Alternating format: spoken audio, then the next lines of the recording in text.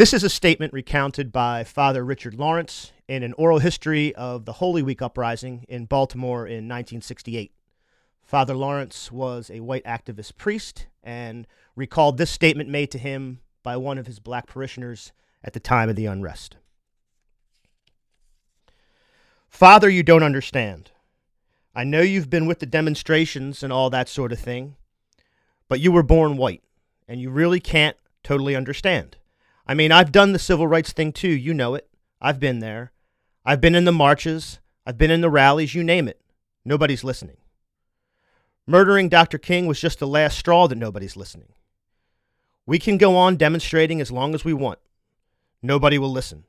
I don't know what to try next. But maybe blood flowing in the streets is what it takes. Maybe some of his blood with some of my blood flows in the streets. Then maybe the man will listen. Maybe not. But I've got nothing else left to try. I don't care if I get killed. I've got 2 kids, and I'm not going to have them come up in the world I came up in. I'm just not going to have it.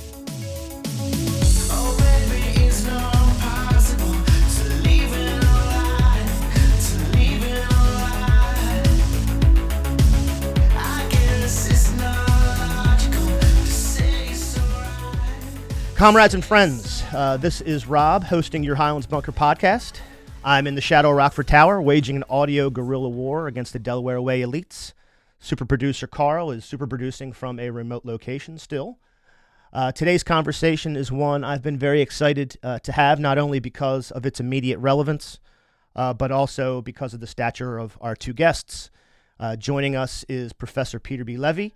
He's a professor of history at York College in Pennsylvania. He's the author of over a dozen books, including the one we'll be discussing today, The Great Uprising, Race Riots in Urban America During the 1960s. Professor Levy, thanks for joining us. Thank you for having me. Absolutely. Our other guest is a veteran of the bunker, returning champion, Professor Yasser Payne. Professor Payne is a sociologist and professor of Africana Studies at the University of Delaware. He is best known for his application of participatory action research in majority black and brown urban neighborhoods called Street PAR. We welcome back Professor Payne. Thanks for coming back. Thank you. Thank you for having me. Appreciate it. So Professor Levy, your book is excellent. I must admit it was difficult for me to go through it because I feel like we're living it in real time again. I've been out in the streets twice in the last 10 days, and I'll go back out tomorrow. So the history here is especially poignant. But before we fast forward to the present, let's circle back to the historical account. Your book synthesizes historical context for the street actions of the 60s and early 70s, but it also creates a new, broader framework in which to situate these actions. Can you explain the thesis of your book and how these events can be understood far more accurately within this perspective, and how they can all be viewed sort of collectively as the Great Uprising?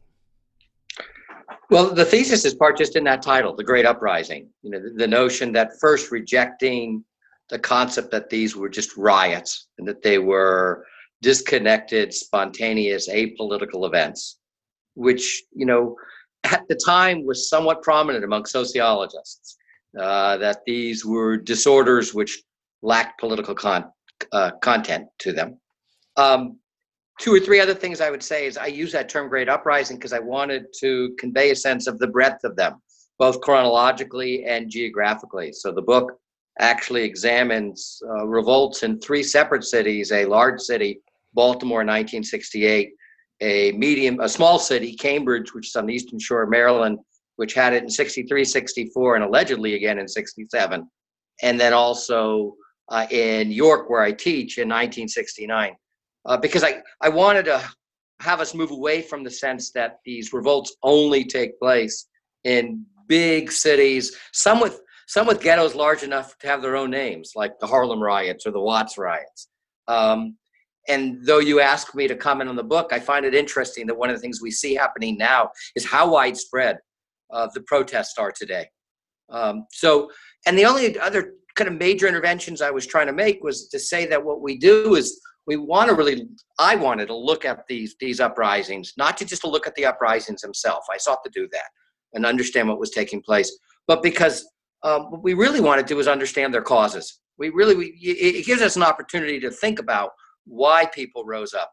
And that's what's really so scary today, because many of the causes that caused the revolts of the 60s went unresolved. And I think we're just seeing the cumulative impact of that today. So that quote you read at the beginning, I remember when I read it, it's just, I probably read it around 2015 when the Freddie Gray uprising was taking place. And I've heard a lot of people say the same things. Basically, they don't want their kids, they don't want their sons and daughters to have the same experience. And I'll admit I'm somewhat of a wussy, because maybe I'm like a year away from that most dangerous, over 65 crowd. And I have a grandchild in the way, and I've been scared to go out in the protests. But, that's, a little bit the advantage I have. It's much less likely that, my sons or my kids are going to be brutalized by police. So I've been trying to participate as I can from the sidelines, at least until my grandchild's born and I can kind of hold him at least one time. That's what my kids tell me. Yeah, I mean, people have been making that decision for themselves. I know activists and organizers here who have, their health isn't great, so they've made a decision to stay in, or they're taking care of elderly family members, so they would be out, but they have to stay in. But even in that situation that we've all sort of coming out of this quarantine, we still see sort of massive crowds across the country, which is at least, people are feeling like they have a reason to come out now that's not a selfish reason. And I think that that's at least somewhat optimistic, even though I'm not an optimistic person. I want to quote the book and then ask Professor Payne a question, because I want to kind of reflect on things that are happening today. So you say in the book, this is page 120, white backlash and the collapse of the New Deal coalition did not appear in response to radicalization of the civil rights movement embolized by the urban revolts. On the contrary, whites displayed their resistance to fundamentally altering the racial status quo long before 1968. Put somewhat differently, just as the case of Freddie Gray uprising, the revolts of the 1960s were epilogues, not prologues, conventional perception notwithstanding. Professor Payne, can you reflect on sort of what the status quo looks like, and sort of the things that you've been documenting for over 10 years now in Wilmington especially? Yeah, interestingly enough, in the 1960s, particularly in the social sciences, there are a number of for the social sciences, radical theories, particularly around structural arrangements, one of which is a very popular theory by the name of structural violence, right? So, and also critical race theory would come some years later, but for the most part, these radical theories are all arguing the same thing, right? That you have systems and institutions that are targeting a bottom caste, right? So for you and I to enjoy our privilege, there must be a bottom caste in place, right? So it's interesting that you read that quote, right? Because I have a former student who's now a faculty member at Emory University, and he was just on CNN the other day because he just came out with a book on policing as well. And he said something very interesting regarding, he's an historian, and he said something very interesting regarding the quote that you just said, right? So he says, history tells us one thing about white liberals and resistance, particularly as related to civil rights issues in Black America, right? And history tells us that they will disappoint us, right? And he says, and he ends his statement by saying, let's hope that history doesn't repeat itself now, right? Because obviously you have lots of folk, but white folk and other folk joining in with regards to the protests. Let me just also add this, right? So critical race theory, Derek Bell's critical race theory, and critical race theory is also coming out, right? There's lots of arguments, particularly around critical legal scholars in the 1960s, right? They are raceless with their argument, right? They are simply Marxist and class-based, which creates a response by primarily Black scholars at that time, right? To racialize this argument around structural violence, right? We have to get more into a much more in-depth conversation or discussion around power, and it has to go beyond the class space, right? But what they began to argue at the end of the day was entrance convergence theory, right? So you begin to see how liberal white folk are until it's, this is what Derek Bell said, who was the founder of CRT. or critical race theory, right? He said, you'll see how liberal white folk are. They're liberal until it's time for the kids from the projects to go to school with their children, right? So my whole point is I'm trying to complicate this whole argument around the white progressive and the white liberal, right? It's always been a very interesting relationship between Black America and or other marginalized groups, right? And white progressives. Right. And in this day and time, I think it's very possible for those two groups to work together, low-income Black communities and white progressives. But it begins with a deep and honest conversation, right? About the historical context and what it actually means for us to move forward in a meaningful way. Right? So that means my definition of justice and fairness also has to be included in the analysis. My definition of what it means to work cooperatively also has to be honored in this process. Right? And you're hearing that now in the protests, right? And I like the younger generation that's speaking back to white progressives. Forget Donald Trump right now. Forget him right now. Right?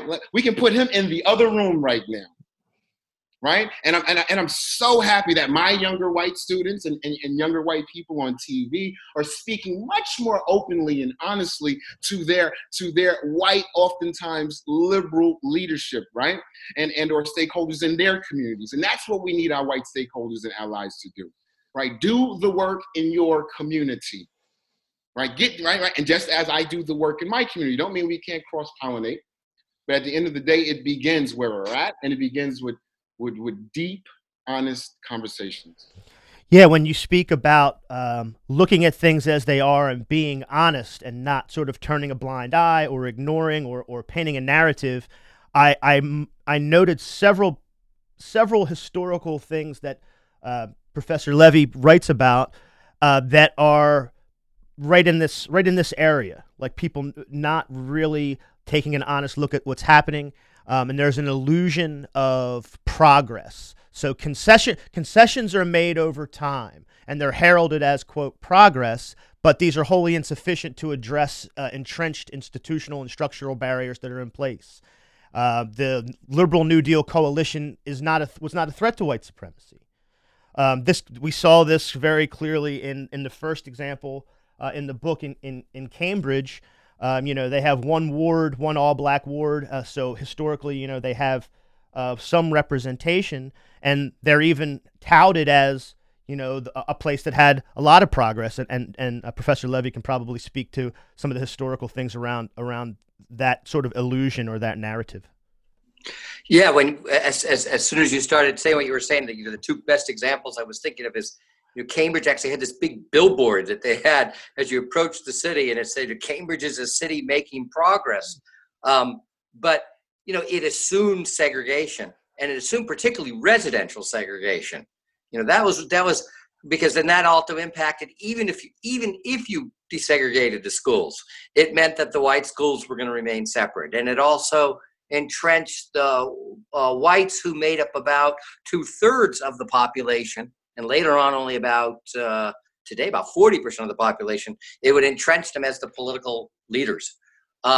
And the person who spoke most powerfully against this was Gloria Richardson, who's this kind of unknown person, mentor to many Black activists, including Stokely Carmichael and A. Trap Brown, who, when given the opportunity to vote, and it's a little complicated, but vote on a city ordinance to desegregate the lunch counters, urged Blacks to boycott that election on the grounds that these are human rights. And you can't just have the white majority decide to give Blacks some human rights and take away others. These are just rights that you should enjoy as inalienable rights.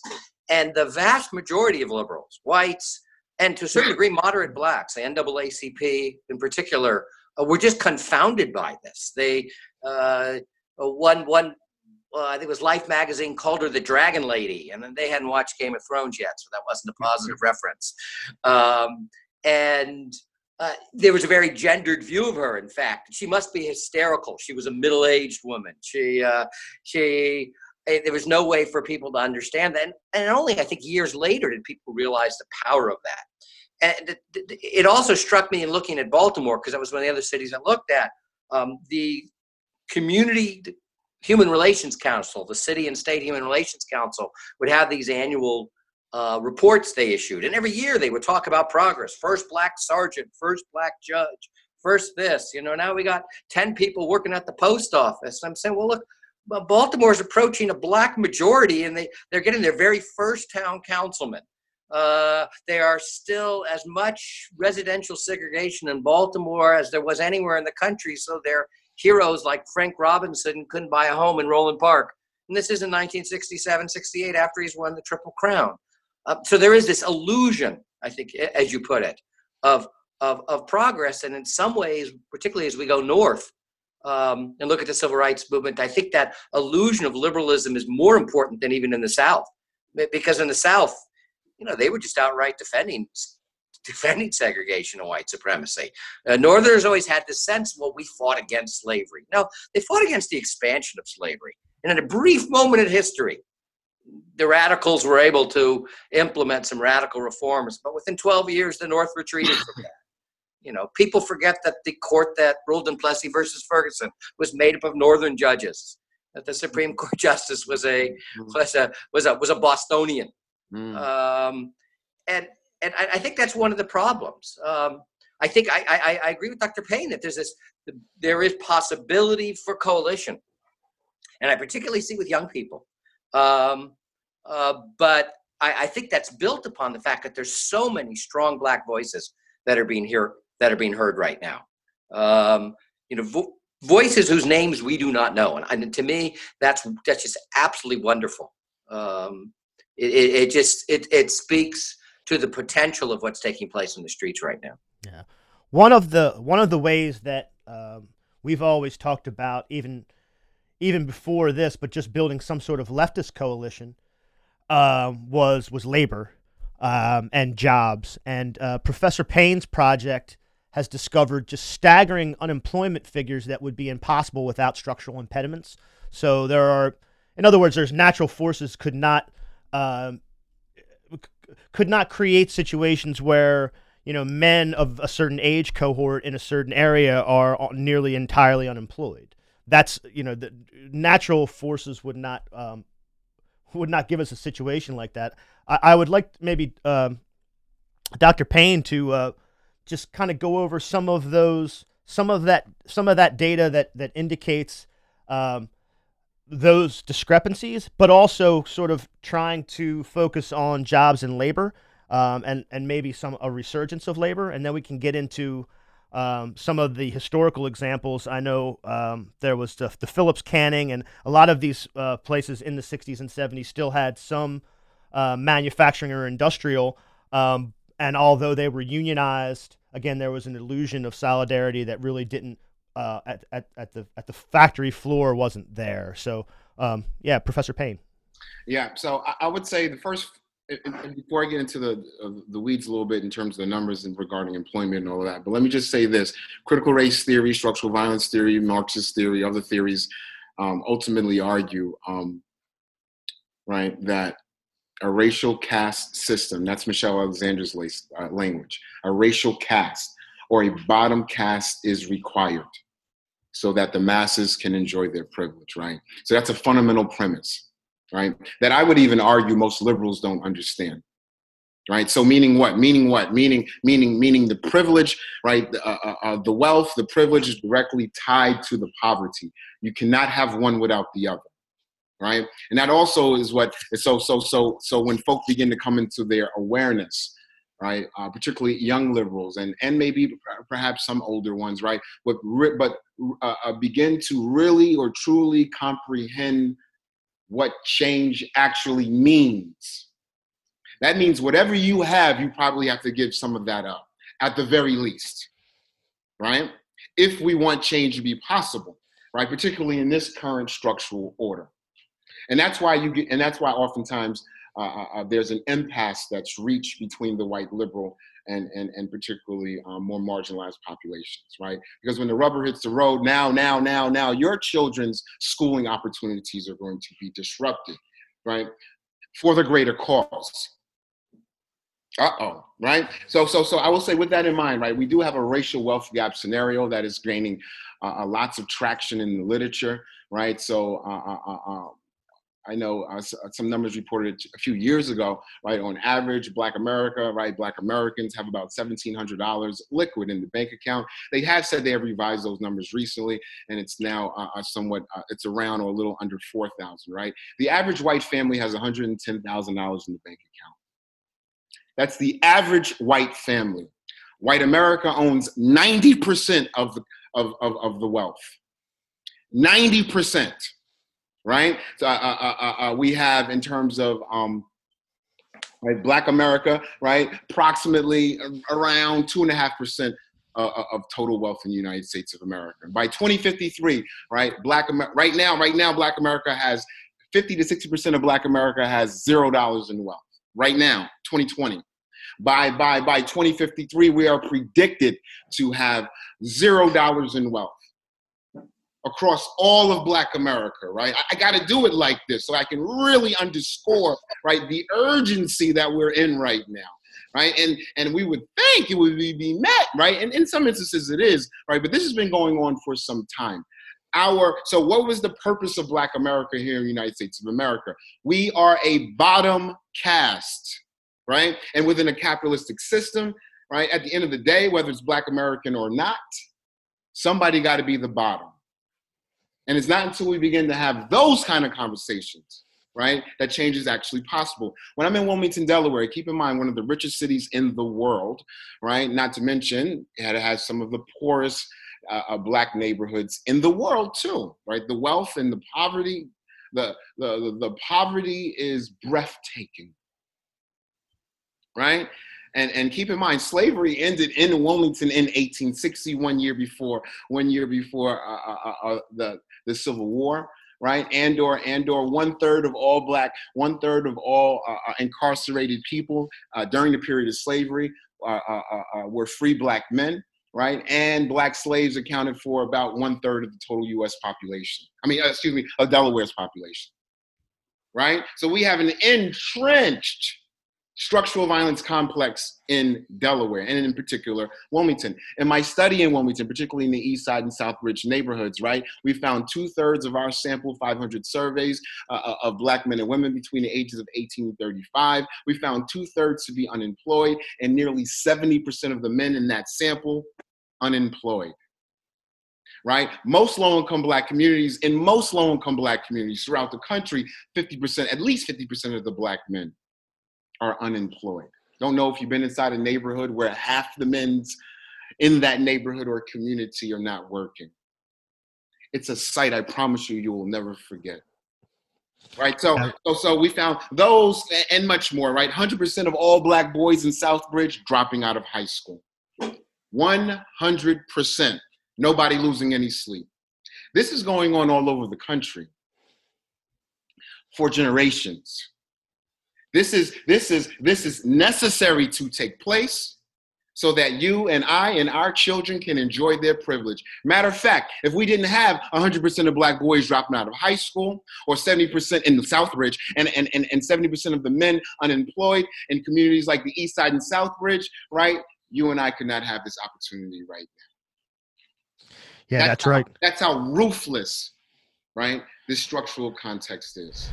Yeah, the book documents the, whether it's explicit or implicit actions, all the way from the New Deal and the labor movement, really the turn of the 19th into the 20th century in housing. We have redlining documented, but we also have things happening on the ground in labor. And, perhaps Professor Levy can pick out some examples that are most illustrative of this, because not only is it happening, the system perpetuates it, so it keeps it this way. It doesn't allow. There's not only is it happening and is it horrible, there's no escape.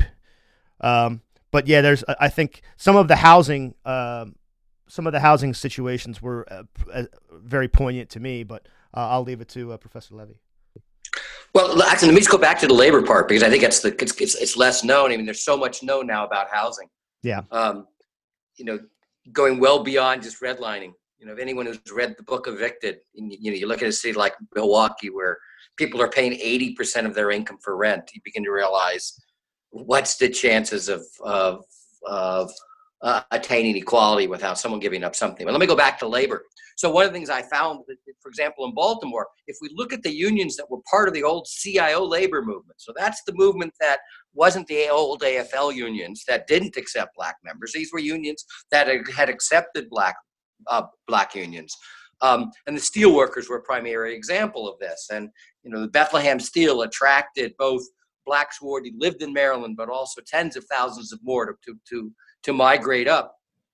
And then in those steel unions, time and time again, blacks were on the bottom of the workforce. They were in the least skilled jobs. And when opportunities came up for people to become, say, more highly skilled in the factory or being foremen or being shop stewards, they were routinely denied that possibility. And then what happens in the 1970s and 1980s is these various industries from steel to auto to rubber on down the line begin to deindustrialize. And the unions argue they're not racist, they're just fighting for seniority rights. And the hard thing is seniority is an important part of the labor movement, but it's a classic example of taking advantage of your privilege.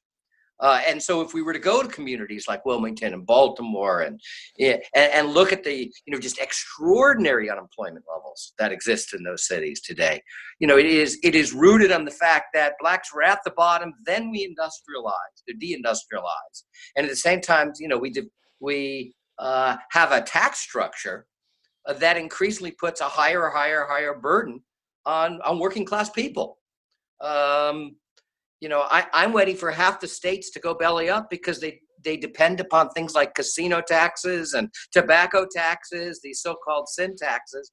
Well, meanwhile, they probably haven't budged their income tax rate in, I don't know, except downward since the New Deal. So that just and then there are cuts to the services and cuts to the education. It just becomes this snowball that's gaining momentum downhill. So it's absolutely not surprising at all that you see this kind of eruption on the streets. Just one last thing, I don't want to talk much more, but you mentioned housing. A lot of people are out there predicting the next thing that's going to happen is there's going to be a wave of evictions. There's going to be a wave of people, even black middle class who own homes, are going to lose their homes. That's right. And we've seen a massive bailout of the airline industries, of casinos, Disneyland, and corporate executives taking bonuses. We haven't heard any talk about what's going to happen to those people once they start losing their homes. It's interesting, Rob. You call this and Dr. Levy, you call this episode in your book "The Great Uprising," right? And I often refer to this period as the Great Sealing Off, right, of a whole class of folk from permanently, if you will, from accessing real opportunity, right? So we see a kind of permanent. Interestingly enough, Derek Bell, going back to him in CRT, he talks about the permanence of racism. That's his language, the permanence of it, right? How inherent, right, this notion of racism is. But right now, I think we see the kind of permanence, if you will, the sealing off of marginalized people. Yeah, I can say we do have the casinos, but our big scam here is the tax havens. We allow people to launder money through here. So that's our, that's our scam. And then of course, as you said, everybody gets austerity. So, there's cuts, the education's bad, the public transportation's bad, but the one public service that the affluent still need is the police. They never see austerity. They never see cuts. In fact, the spending, just goes up and up until it's such a huge percentage of every city's budget. And then when you look at these figures, you're like, oh, well, I see what's happening now. I mean, it shows you this situation. I want to touch on something that we're seeing again, and I assume we'll see, over and over again. The outside agitators myth. The best example of this, I think, was documented in the book with H. Rap Brown in Cambridge. But, obviously we're seeing it once again. I find it difficult to understand how, when there's thousands and tens of thousands of people in every city across the country, who's the outside agitator? Like, who's going where to do what, since everybody seems to be doing it? But in any case, perhaps Professor Levy can sort of talk about that, how that's utilized by reactionaries to basically delegitimize the final outbreak of anger and in the street. But yeah, I hadn't actually known that story of A-Trap Brown and how he got basically pinned for what was really the second uprising in Cambridge. But he was basically pinned that way as a, quote, outside agitator. So let's just start with the context. I mean, so, we need to remember that virtually when the civil rights movement began to emerge in the South, the refrain of the most racist kind of policeman was always, well, everything was fine here till these northern outside agitators came in. And even Emmett Till's lynching was justified, that he was a boy from Chicago who didn't know the mores, as if he did something that deserved a lynching. But so what's more surprising then is, not surprising at all, that when the revolts took place in the 60s, people were looking, well, why did these take place? Well, we know in J. Edgar Hoover's mind that, well, it had to be communist, or had to be some type of radicals. That just fit with the consensus thinking of the 1960s. And we need to remember how many people thought that we were all enjoying this affluence, that American democracy worked. Yeah, there were flaws, but there was this pluralistic society, and everyone had a voice. And so the only explanation that a lot of scholars from could come up with is that somehow it had to be some outside group. But then there were some very specific people who kept coming up, both among scholars, but the media. And the two most famous were probably Stokely Carmichael and A-Trap Brown, who were accused by variety figures of sparking one revolt after another, first in 1967 and again in 1968. I actually found the accusation of Carmichael in Baltimore the most interesting. So Carmichael actually was in Baltimore about a week before the uprising took place following Martin Luther King's assassination. So local police, probably fed by J. Edgar Hoover, who were following Carmichael, claimed, well, Carmichael was in there organizing a riot. Well, to do that, Carmichael would have had to know that King was going to get shot the next week, and 150 cities were going to erupt. But what was even more interesting, the FBI knew, or at least local police force knew, that Carmichael was in Baltimore that week before to arrange his wedding with his soon-to-be wife. He was essentially wedding shopping, not organizing a rally, but kind of in the vein of never releasing exculpatory evidence and never releasing any evidence to the contrary. They kept up this refrain, and the press just magnified it. One thing I've been a little happy with the recent coverage is it seems like that charge that outside agitators are causing the current protest has been diminished. I mean, if Donald Trump didn't blow that yesterday when he's claiming some 73-year-old man must be an anti-fascist, and he like had blood rushing out of his hand as a way to provoke this, that it just made it ring hollow. Now he's got his core who's going to believe that. They believe COVID was invented by Bill Gates, so I can't help that. Yeah, it is helpful, I guess, because when the one difference I do see from the history till now, as you point out, is in the history it's been leveled upon people. A-Trap Brown did make a very incendiary speech earlier in the evening before the fire in Cambridge, but these are people we can point to specific things. Carmichael was in Baltimore. We don't really say why, but now it's a lot more opaque. It's like Antifa. Is it a thing? This guy is a peace activist. What's his? It's a lot more transparent, at least to me. I hope that. I mean, maybe it's a subtle thing you're describing, but I hope that's true. I mean, I don't want to jump in, but the other way I'm seeing outsiders, though, that I think progressives on the left have to take seriously is the possibility of right-wing adjunct provocateurs, or also remembering that both in the 60s and today, we're seeing that the police are often the ones who are committing the violence. I mean, the most recent example of this we found the Minneapolis police were slashing people's tires and blaming it on the protesters. Wow. Thank God for cell phones. So, but I don't know how widespread that is, because maybe I'm on the Facebook and Twitter feeds where I see that, they're not showing that on Fox News, Right. and they're certainly not reporting that on the Drudge Report, so. I think the media is very powerful in terms of, I mean, we know that, right? And there are few well-resourced major media platforms, and they get to control and dominate the narrative. And we also see that with the protests as well, right? And I can say in Wilmington, right? So my guys, I have a movement, a research activist movement, though, right? With probably 100 plus people in it at this point. We do all of these studies on the ground, and we do a lot of action organizing on the ground. And we were actually, a little over a week ago, when the uprising took place in Wilmington, many of my guys were on the ground in Wilmington. And we were like on a conference call, right? Different parts of the city, checking in, making sure people were safe from the ground, and guided. But I would say, from the perspective of folk in Wilmington, definitely agent provocateurs is the language being used a lot now in the streets. To be aware, to be conscious. I did an interview with a reporter not too long ago, and we kind of talked about this, right? Because he was hearing lots of rumors of bricks and pipes and stashed all around Wilmington, right? And then right after he said that, interestingly enough, right, a number of my guys began sending in photo pics of these stashes of bricks and pipes to me, to my phone, right? And I'm like, wow, this, and I have been seeing it around the country as well, right? But I didn't see the Wilmington iteration yet.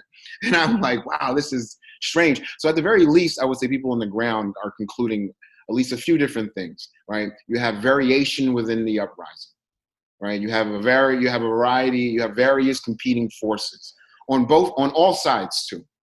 Right, so for more conservative right wing to more liberal, radical, left kinds of stuff going on. Right.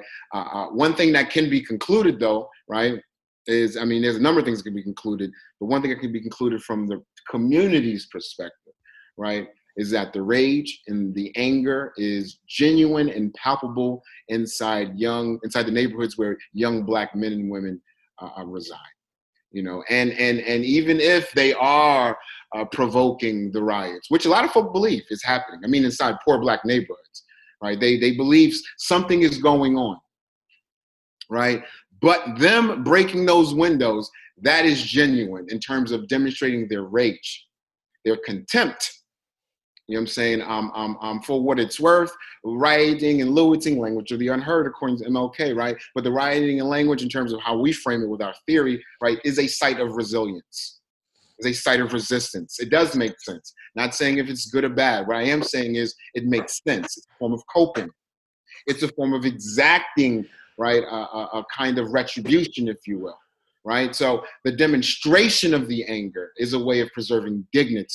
Many scholars write about that for what it's worth. Robin Kelly, Victor Rios, a number of folk, right?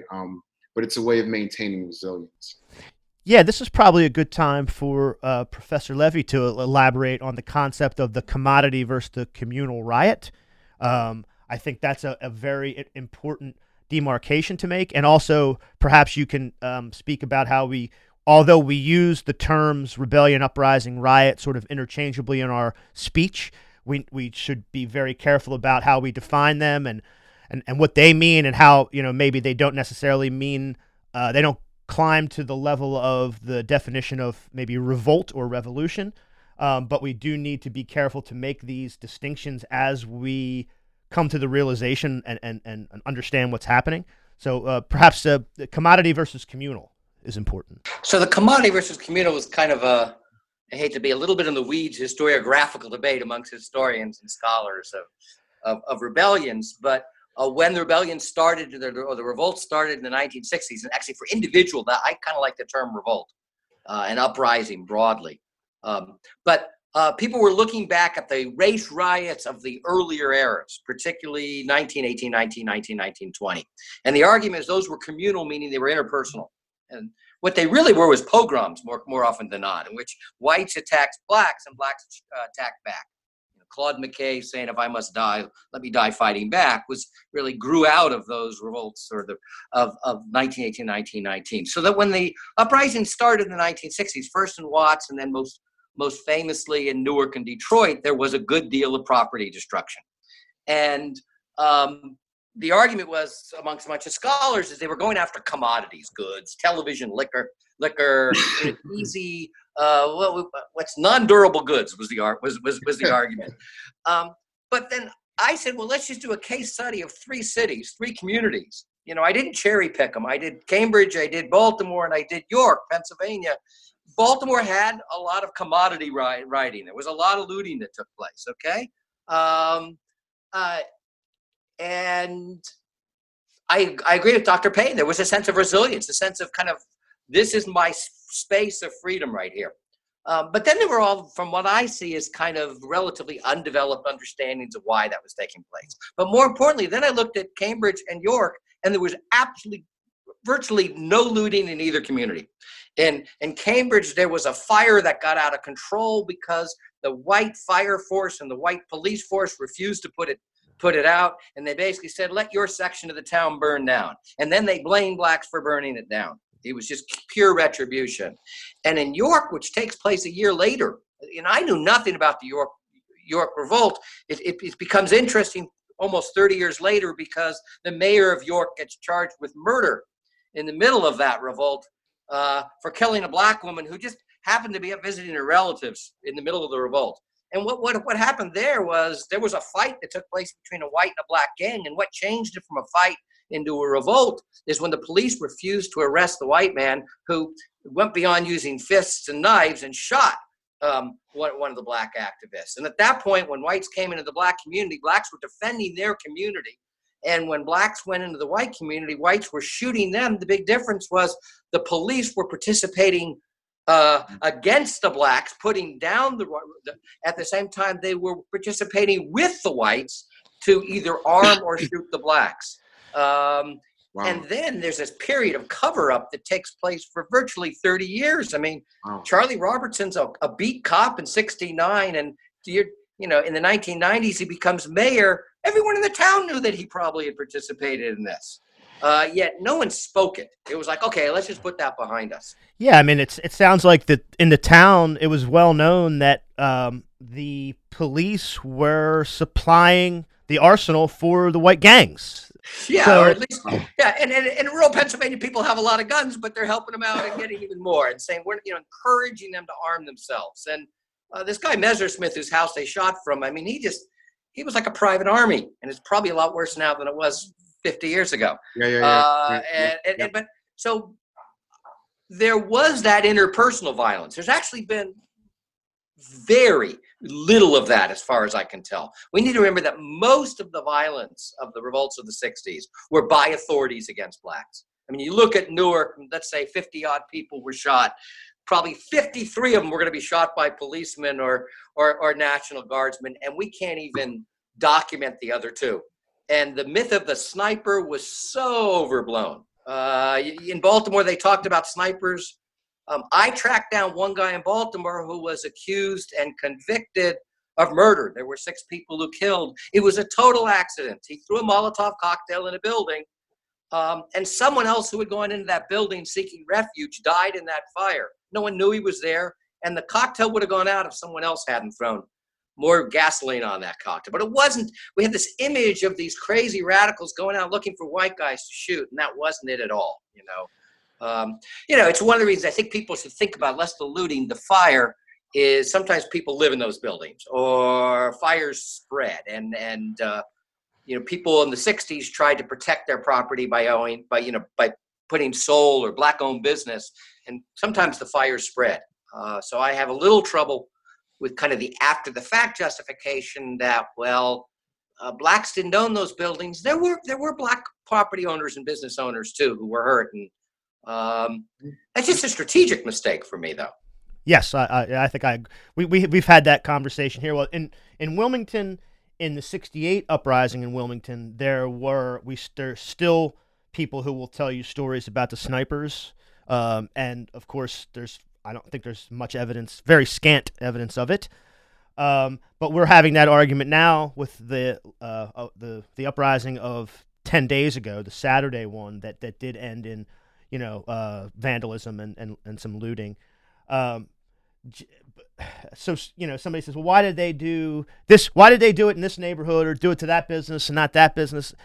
I'm agnostic on it. Sort of as you said, I can see it as a strategic thing that maybe if you thought it out, you would do that. But that's sort of a silly, to get down that rabbit hole just seems silly. I'm not in a position to judge any of that, I don't think. So I just leave it there usually. Dr. Payne. I hear that, brother. I hear that. So, yeah. I would say one distinguishing factor, at least, obviously I'm a social psychologist and sociologist and street ethnographer. So, but I'm not an historian. But so one factor that I think distinguishes, the uprisings and revolts during the 60s, and at least what's happening more recently, you do see a lot of targeting. I guess it depends on what community, but Wilmington's a good example. You do see a lot of rioting and looting more so in downtown sections, right, in whiter, wealthier neighborhoods and communities. I don't think folk are rioting and looting in the suburbs or going to residential homes. And that hasn't happened yet. There's been some protests though with regard to that. But for the most part, the rioting and the looting, at least on TV, I think there needs to be a systematic analysis of these 140 and 50 cities presently to really see what happened where. But it looks like, and definitely in Wilmington, it wasn't in Black neighborhoods. They were not Black businesses. This is downtown East Side. This is the corporate white sector of Wilmington that got thrashed, right? I'm not saying that there might have not been a Black-owned business someplace within that mix, but that is predominantly a white, wealthy business community. And you saw scores of that throughout the country. So something is different. The targeting of the rioting and looting is different. Now, not to say that folks sat around and had some calculated plan. I think, I agree with Dr. Levy. It's important to really characterize and put everything in a proper frame. So, right, and I think there's variability, there's variation. You have different groups, different competing forces. But if we're talking about those young folk that are out there that are just running around and angry, no, it's not as calculated. It still may be in some way now a spiritual or holy act, right, from the perspective of the folk in the community, or righteous or justified act. But it's not necessarily thought out in terms of a step-by-step, blow-by-blow kind of way. It's very organic. The rage is very organic. But in any event, I just think it's important to underscore white business was affected during this recent uprising throughout the country. Yeah, and I mean, you saw it 6 days later when we went out again on Friday evening, that the authorities had, time to think about it. And the massive police presence down our it's Market Street, I guess the English would call it the High Street, the commercial district, was just walled off in a block or 2 blocks in each direction for 12 blocks, and it was like no one's going in there. Can I just comment on that for a second? Sure. So I think that's really interesting. So two things. There's a really good historian named Thomas Sugrue, who had a comment probably on Twitter originally, making the point that one of the differences may be that commercial spaces are more integrated or desegregated today than they were in the 60s. So that, we need to remember people were still fighting over, in some ways, the application of the right to go eat at a lunch counter. And Blacks were not shopping yet necessarily at the downtown store. So just where people are. But the second point you make is one that I kind of then fired back to Tom, which was the National Guard and police learned to very quickly cordon off business sections and particularly government buildings. I think the burning of the police station in Minneapolis was a clear example of targeting, and not as much of that took place in the 60s, but partly because authorities learned that. Now, authorities forget the lessons too. My guess is probably the National Guard has not been studying the history of riots. But they learned it pretty quickly. Yeah. I think Washington D.C. becomes somewhat interesting because we need to remember in '68 you didn't have a Black mayor who then was going to write Black Lives Matter on the street next to the Capitol where National Guard units had been located. But Trump had gotten his way. He would have cleared out the entire city. He would have been worse than Mayor Daley, who said, shoot to maim looters and kill arsonists. Yeah. And won several re-elections after that. Yeah, speaking of that, I won't harp on it, but back in the 60s, Law and Order sort of won the political argument. But the other side of that argument, the Kerner Commission, was sort of, I don't want to say lost to history, but it was certainly relegated in historical memory. Folks, you mentioned the National Guard. I was very interested in Gelson. I guess General Gelson was the Maryland National Guard. He seemed to be at least keen enough or savvy enough to sort of, in his mind, kind of put together what was happening and try to sort of accommodate things or be a little more flexible. But a lot of that stuff has been completely lost to people's, at least regular people's memory. Could you talk a little bit about the Kerner Commission, how it was brought together by Johnson and what it found and sort of how it was ignored? So following the revolts of the summer of 67, kind of right in its immediate aftermath, Johnson creates this commission to study the causes of the civil disorders, they called them in the book. And probably the most important member of it was John Lindsay, who was the mayor of New York, who was maybe one of the last moderate Republicans. But Kerner was also a Republican governor from Illinois, I believe. But it was an assortment of people. And more importantly, they had a team of sociologists working for them. And the Kerner Commission concluded that the revolts were caused by social and economic conditions of the ghetto, which had been created by white society. And in some ways, that was a very radical statement at the time. Probably if you were going to go through not the more radical demands today, but the reform demands for police, you could take them right out of the Kerner Commission. They have a whole chapter on the need of police reform. One of the problems is the Kerner Commission issues its report. I don't know how much traction it would have gotten anyway. But Johnson was already out the door, a crushed person. He made the decision before King was assassinated that he was going to step aside. And then when the King revolts took place, it just became easy target practice for conservatives. Now, Robert F. Kennedy, it is argued, entered the race in 68 because Johnson was not getting behind it. And the only other thing I would add is there was an internal report by members of that Kerner Commission. Maybe they were the founders of critical race theory, some of them, called Harvest of American Racism, that went much farther than the Kerner Commission did, demanding structural change and, beyond just more great society stuff. And that report and the people who put it together were just crushed internally. Probably for political reasons, the Kerner Commission was going to be difficult enough to sell to Johnson. Harvest of American Racism wasn't going to get anywhere within the Johnson administration. But those people went on to become some of the most famous scholars of race in the latter part of the 20th century, because they pointed out not only that there were these conditions, but when they saw the international dimension of it too. It wasn't just by coincidence that a Vietnam War was taking place. That race was an international construct, and I think we still need to remember that today. I mean, there is. I probably become one of these COVID junkies who kind of checks the Johns Hopkins site every day. It's kind of scary. Some people check their stocks. I check that. And what's taking place in the south of the world right now is terrifying. I mean, and that in places like Brazil, 30, 40,000 people reportedly are becoming infected every day. And from what I read today, they're on the brink of a military takeover.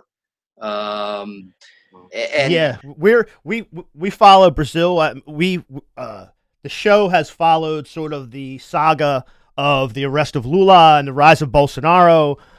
So the fact that Bolsonaro is reacting in a reactionary sort of way, I mean, he's like people say he's the Southern Hemisphere's Trump, probably worse, because he was actually, rather than being sort of just a TV star, he was a member of the military junta that ran the country. So, it's a little bit worse. But yeah, his handling of it and the situation in Brazil is very, very bad. Very bad. And so we go back to the spending, the austerity. Yes, we spend on police, prisons, and a military budgets that's never known any bounds except for, since the beginning of the Cold War, since the beginning of World War II, at least. Yeah. Well, I want to read the epigraph on the conclusion. I think kind of goes back to how I was feeling when I was reading this, and as I said, I did have to stop a few times based on the situation I've been in personally, but I thought that this was interesting. This was a man, Kenneth Clark, giving testimony to the Kerner Commission in 1967. I read the report of the 1919 riot in Chicago, and it is as if I was reading the report of the investigating committee of the Harlem riot in 35, or the report of the investigating committee of the Harlem riot in 43, or the report of the McCone Commission of the Watts riot. I must again in candor say to you members of this commission, it is a kind of Alice in Wonderland, with the same moving pictures reshown over and over again, the same analysis, the same recommendations, and the same inaction. And it was very moving, and we can change that. There doesn't have to be the same analysis and inaction, but certainly it is very poignant and moving that it does appear to be the same picture show, taking out some pieces of it, maybe the white sort of, and I don't know I know this was one of the things that sort of kicked off the Cambridge riot, and actually there was the same thing happened in Baltimore, and to a lesser extent, York, was the interpersonal crime. And you take out sort of the Vietnam aspect, but a lot of it's, the same. We don't have as much of a problem, as you said before, with desegregated accommodations necessarily. So we do have shopping districts that are shared, and we don't have, a fire department like the one in Cambridge, but a lot of the things are the same. And I'm wondering what your reflection is on that. Well, just in case listeners don't know who Kenneth Clark is. So Clark is the social psychologist who wrote the famous doll study that people often credit with helping to win at least the court to have a unanimous decision in Brown. And he wasn't a radical. So his wasn't just that these revolts were going to take place, but that, here I'll testify to the commission, but all you have to do is take the old commission's report off the shelf. We don't really need another commission right now. I mean, I think that's what I heard today is, Senate's going to form a commission on police reform. We don't really need another commission. We know the causes, and in many cases, we know at least some of the solutions. I think the point about how systematic the solutions have to be has to be emphasized. I went back and read King's Where Do We Go From Here, which was published shortly after he died. And, his point was society needed to be reborn. And he wasn't talking about just a hallelujah moment. He was really talking about a recreation of the society from the bottom up. And I think one of the problems is we've often de-radicalized King. So all school children ever hear about him is his I Have a Dream speech.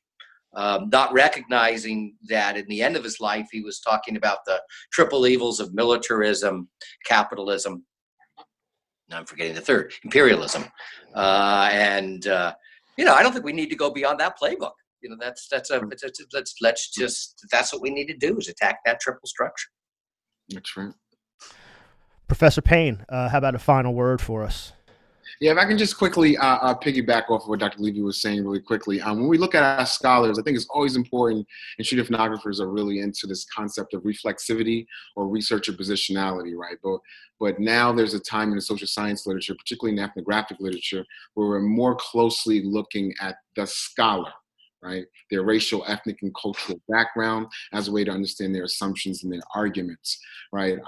You would think that should be something obvious or something we would be doing all along, but that's rarely done, right? Who you are, your racial, gendered, and class standpoint matters in terms of your perspective, right? With that in mind, when we look at Kenneth Clark, I've written a lot about him, and particularly as a doctoral student, I read a lot about him. I'm from Harlem originally. right? Kenneth Clark definitely had Haru, which was a major community center in Harlem. He also was very involved, like Dr. Levy said, with regard to Brown versus Board, particularly through those doll studies, right? So like MLK, Kenneth Clark and his wife, Mamie Clark, right, were much more assimilated, for right or for wrong, in their earlier years, right? That's important, right? So when we look at the trajectory of a scholar and or scholarship, right, much more assimilated, worked closely with Jewish scholars early on who were looking at Jewish self-hatred. Kenneth Clark, now they helped him, right, because in their mind, there was a lot of anti-Semitism in the country, particularly after World War I. Most of the country, hated Jews, and as a consequence, they internalized that hatred. We now call that internalized racism, but back then it was Jewish self-hatred and then Black self-hatred. Kenneth Clark, working with Jewish scholars, other scholars, really gets underneath this notion of Black self-hatred, right? He supposedly provides empirical evidence of it through these doll studies, right? And he uses those doll studies to help win Brown versus Board. Problem is this: he manufactures some of the results, right? Check out a book by Bill Cross, Shades of Black, which comes out in the 1990s, right? So he ultimately argued that Black kids, for the most part, pick the white doll because they hate their Black skin. And from that study of school grade children, right, he generalized to most Black Americans in the country, including adults, that most of us, right, hate ourselves. And from those studies, right, you now have this narrative around hopelessness, low self-esteem, helplessness. That's when the Black community began to be described in that way.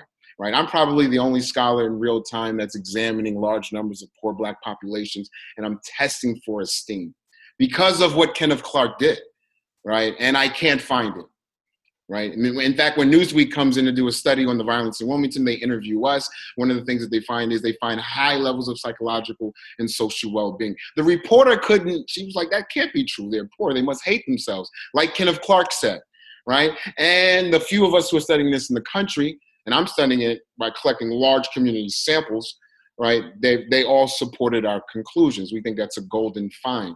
Poor Black people don't hate themselves. In fact, they love themselves, their families, and their communities. Now, why is this important, right? This is why we integrated the schools, right? So the argument, right, by Thurgood Marshall, Louis Redding in Delaware was that if Black children had the opportunity to sit next to white children, and somehow the white children who love themselves and have high self-esteem, right, would superimpose that esteem in these Black bodies who inherently hate. Like this infuriated Black communities in the 1950s and 60s. Right, this was, in fact, folk like Zora Neale Hurston, right, chewed Thurgood Marshall and folk like that out. How dare you describe Black communities like that? And keep in mind, this was just legal strategy. It's not that Louis Redding and Thomas and Thurgood Marshall actually believed that, right? But they just thought they had the resource. Now, I'm saying all this to say this, right? Kenneth Clark was much more assimilated and would make arguments like that, even though it infuriated the Black community and nobody believed it in the Black community. We just wanted our schools and our community to be well-resourced, more than we wanted to go to school with white children, right? That's really what was, to this day, Wilmington, Delaware, original Brown versus Board city, to this day, they have great issues with Louis Redding and or this argument about the doll studies, right? And try and walk around in Wilmington, Delaware and talk about deseg is a good thing, all right? Now, you might get run out of town, particularly by those progressives, white and Black ones. Right, because it obviously did not benefit Wilmington, Delaware. With that in mind, Kenneth Clark becomes more radicalized towards the latter part of his career. He becomes much more structural. 1965, he drops Dark Ghetto, classic. He's still kind of arguing some of that self-hatred stuff in there, right? But he's much more structural, right, in his analysis. Right, and and obviously MLK does the same thing. So they morph in a way that brings greater awareness to these communities. I did not know that he wrote that in the Kerner report, but I definitely want to check it out. Because you have the Kerner report, you also have the Moynihan report, right? It comes out in 1965. Speaks, about the Black family, Black men, but it actually speaks to a lot of these same issues, minus the riots. It speaks to a lot of the social structural conditions. Yeah, well, I had a note jotted down, and obviously it's mentioned in Professor Levy's book, but that's a whole nother avenue. I don't think we can even go. we could talk about that for 2 hours. Yes, absolutely. All of this stuff is fascinating, but I just want to leave you with this. At the end of the day, right? the American story, right? Michelle Alexander says we're in a constant state of rebranding our racial caste system, slavery, Jim Crow, right? Mass incarceration, etc. Right? And it's the same story, it's the same script, different actors, different actresses, depending on the generation. Well, the book by Peter B. Levy is The Great Uprising. I can tell you that although I borrowed this from a friend who got it from the University of Delaware Library, I'll probably be purchasing it because it's a really important historical document to sort of level set everybody about where the stuff is coming from today that you're looking at on your television or on your internet. And I want to thank Professor Levy for joining us. Thank you. Great work. Thank you for having me. It's been great. Phone's about to die, but thank you for having me. Perfect. Professor Payne, thank you so much. And there's a possibility of you and I running into each other on the street pretty soon. Yes, sir. Yes, sir. Let's do it. Thanks, everybody. Have a great afternoon. Great meeting you, Professor Payne. See you. Thank you. Okay, good. Great. Bye. Folks, that was very fun for me. I hope you'll consider Professor Levy's book, The Great Uprising. As I mentioned, Peter is very prolific. His other books, two seem most relevant and useful at this point. One is an interesting biography of Spiro Agnew called Spiro Agnew, The Forgotten Americans and the Rise of the New Right. The other is The New Left and Labor in the 1960s. Search for online bookstores that are independent and will deliver to you. There are tons of them. Support them now more than ever. Interesting trivia on Agnew, as I was reading about him. He was the county executive of Baltimore County for 6 years. He won basically based on some of the rhetoric around some of these uprisings and race relations. He was the governor of Maryland for 2 years, and then he was the vice president, and then he was found guilty of crimes. So he had a very strange sort of career arc. But after he resigned and pled guilty to tax fraud, he was also disbarred from the Maryland bar, and he moved to Ocean City, Maryland, where he had a home and lived in obscurity. He died of undiagnosed leukemia in 96, I believe, and he was rushed to Atlantic General Hospital, where he died, and we're trying to figure out whether there's some overlap because Nurse Susan was an ER nurse at Atlantic General Hospital in and around that time. So, of course, I asked her whether she was an ER nurse there or whether she remembered, and she has no idea. But anyway, there are a lot of sort of local. There's a lot of local information because, again, Dr. Levy is sort of an expert in that particular area because he lives in Baltimore and he teaches at York. So a lot of his scholarship and research has been not only in the 60s and 70s in politics and history, but also of that particular area, if that's something that you're into. I want to thank our colleague and friend, Jordan Howell, for loaning me his copy of The Great Uprising. Jordan, let me know when you want me to return it. To learn more about Dr. Yasser Payne's fieldwork methodology, Street Par, go back in our catalog to episode 54 of the Highlands Bunker podcast. Speaking of which, please consider a patronage to support our work. Tell your friends and family about us. Get the word out. Carl and I do put quite a lot of work into these. I hope it shows, but we definitely need that support. It's patreon.com/The Highlands Bunker. Subscribe, rate, and review in iTunes. We're there. Follow us on Twitter at Highlands Bunker. We're pushing, comrades. The Legislative Black Caucus has rolled out changes in Dover. The Attorney General's office has rolled out statements and proposals. I consider these like the sticker price of a new car. This is where the negotiations begin. So keep organizing, keep participating, keep having difficult conversations, and above all else, stay in the street. Solidarity. Left is best.